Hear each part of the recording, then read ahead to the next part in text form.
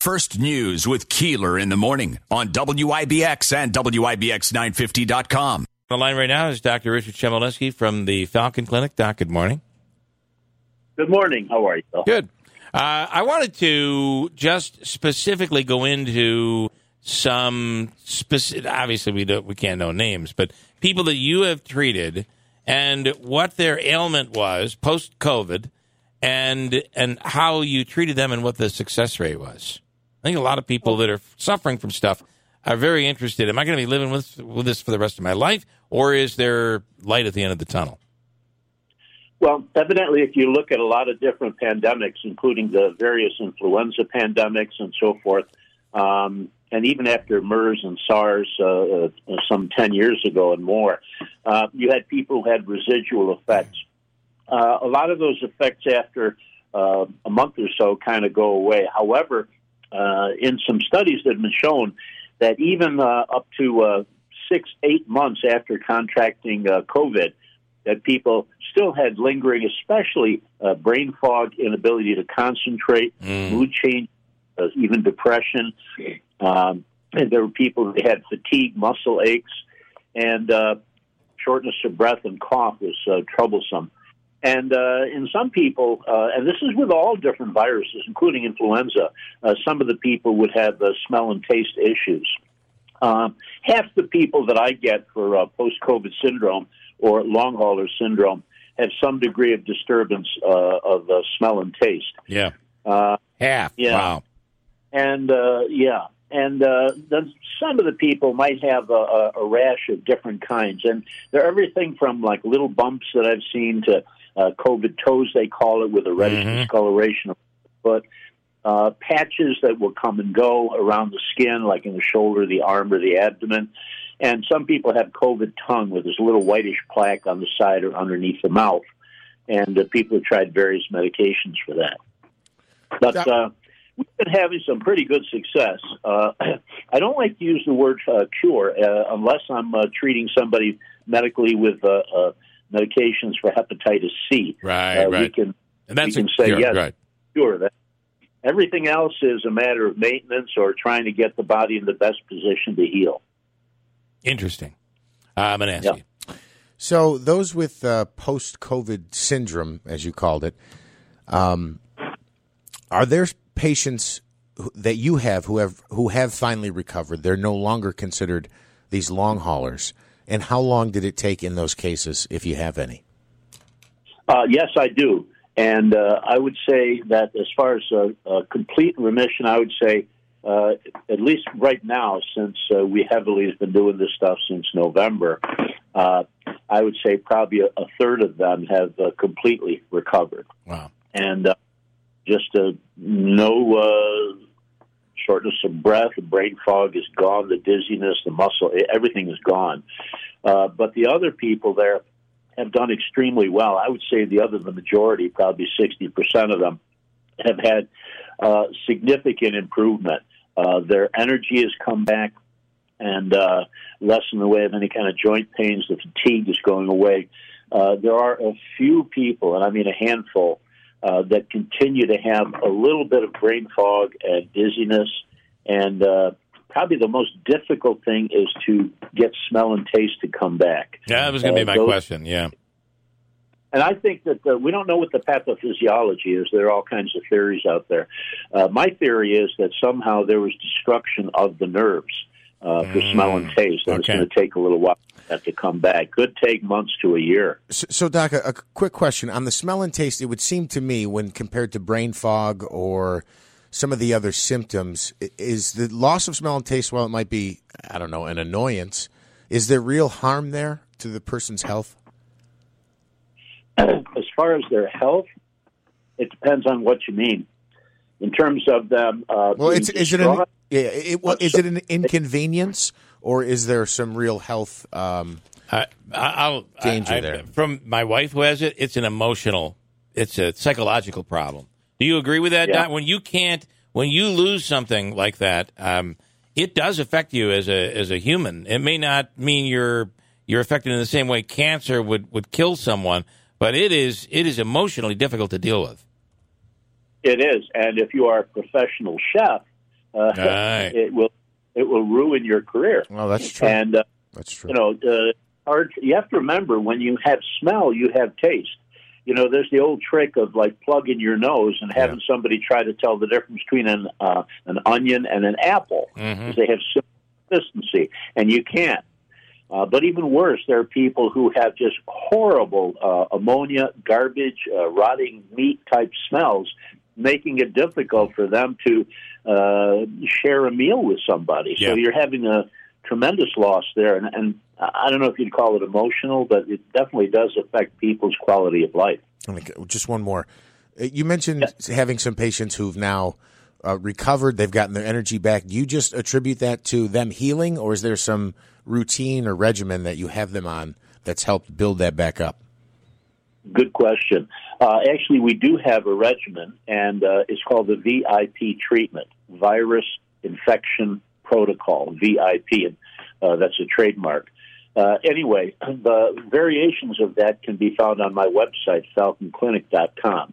And we have the people come and do a medical evaluation. They have EKG, chest X-ray, and blood work, because the post-COVID is a multifactorial thing. I mean, it could affect, we just talked about the nose, the brain, it could affect the heart. We have to check for those. I know there's someone listening right now that had a conversation with me the other day about he recently had a heart attack and had COVID really badly, and the doctors are now telling him that they believe the heart attack might have been precipitated by post-COVID symptoms. What are your thoughts? Absolutely. The body goes through a few different phases with the COVID. We know that there's the initial infection that everybody's talked about. Then there's the cytokine storm, which is our body's antibody response to that. And then finally there's a chronic phase where either the body's immune system or antibodies and white blood cells, by the way, T cells, continue to attack the body because the signals have been skewed. Yeah. And there is suggestion even now that the COVID virus might not be completely eradicated and might be lurking in the immune system, especially in the white blood cells, acting as a trigger to keep that immune system, looking for the virus or any remnants thereof and continuing with things. So what we do is we basically, with the VIP treatments, put people in a situation where their own body heals. That's the osteopathic concept. And actually, I've mentioned this before on the radio. Anytime we do any kind of medical, surgical intervention or whatever, all we're doing is kind of giving the body kind of a kick in the pants or a boost. So it heals by itself. It's always the body that heals. That's where the miracle is. And that really is what vaccination is, right? The vaccination is training the body to know what to do when it sees that virus. Correct. It's a wake-up call to the immune system. Like these vaccines basically they tell our body to make antibodies against a specific protein of the COVID virus. And then, so we have our frontline soldiers, if you will. They're armed and ready and waiting for the enemy to come. So if and when the enemy does come, you get a COVID infection, our immune system is already primed. We recognize it right away, and we stop it in its tracks so it doesn't spread through the body or replicate itself. Last question. Somebody asking here, what are the ages of people that you have treated with these symptoms, these long COVID symptoms? Is it all just old people, or do you have younger, middle-aged? What do you have? At the Falcon Clinic, we see those 18 and over. Okay. So it spans all ages because, yes, I have had people everywhere from, the teens, like 19, 20 years old, a lot of middle-aged and young people, 20s, 30s, and 50s. And then we've had a fair number who have 70 and 80 years old. But I would add to the question, are you seeing people that maybe had a moderate case of COVID, or are most of them people that had a severe case, or in even some cases where they didn't have much in terms of symptoms at all? That's a very interesting question, because you would think that people who are devastated with the infection would have the stuff linger on and they would continue to want to have a treatment after. they go to our website or they hear from us. But it is interesting. I had people who had just very mild symptoms, who basically just had a positive PCR test, and they had maybe like an upper respiratory thing, a nasal thing, and it went away. Mm-hmm. And it was, they just didn't feel strong enough, But we're fine. And then here it is, till 6-8 weeks later, the symptoms come back, big runny nose, and then they can't concentrate, all kinds of stuff. And that's one of the reasons we check and see, is there anything else going on, Yes, it can be minor, and then it can slowly express itself or explode in the system, or it can stay. And this is my very last question. But there is that. It's just something that you mentioned there that I think is interesting and we have to consider. So I'll give you an example. I said to somebody the other day I'd forgotten something. I don't know what it was. I'm like, yep, it's my post-COVID brain fog. And his answer was, that's not brain fog. You're just getting old. But there's an important, that's funny, but there's an important element here. You might think those aches and pains are post-COVID, yet you might have something going on in your body. Right. So I think and that's why getting it checked out and going to see a doctor probably is extremely important right now, because you don't know that it's COVID, or maybe it is COVID and it isn't something else, but that makes it kind of complicated, I would assume. It does in terms of sifting it out. But you bring up the point. Everybody is looking for the one drug or the one treatment that's going to affect the whole symptom of things. The osteopathic approach is, while we do that and we do medical workups and stuff, we're basically trying to stimulate the immune system, the lymphatic and venous drainage system from the brain and the lungs and so forth, and then letting the body sort it out. Now, I've had people who, even since last, I think it was, June, I think was the first time I treated somebody with long haulers, last June. Yeah.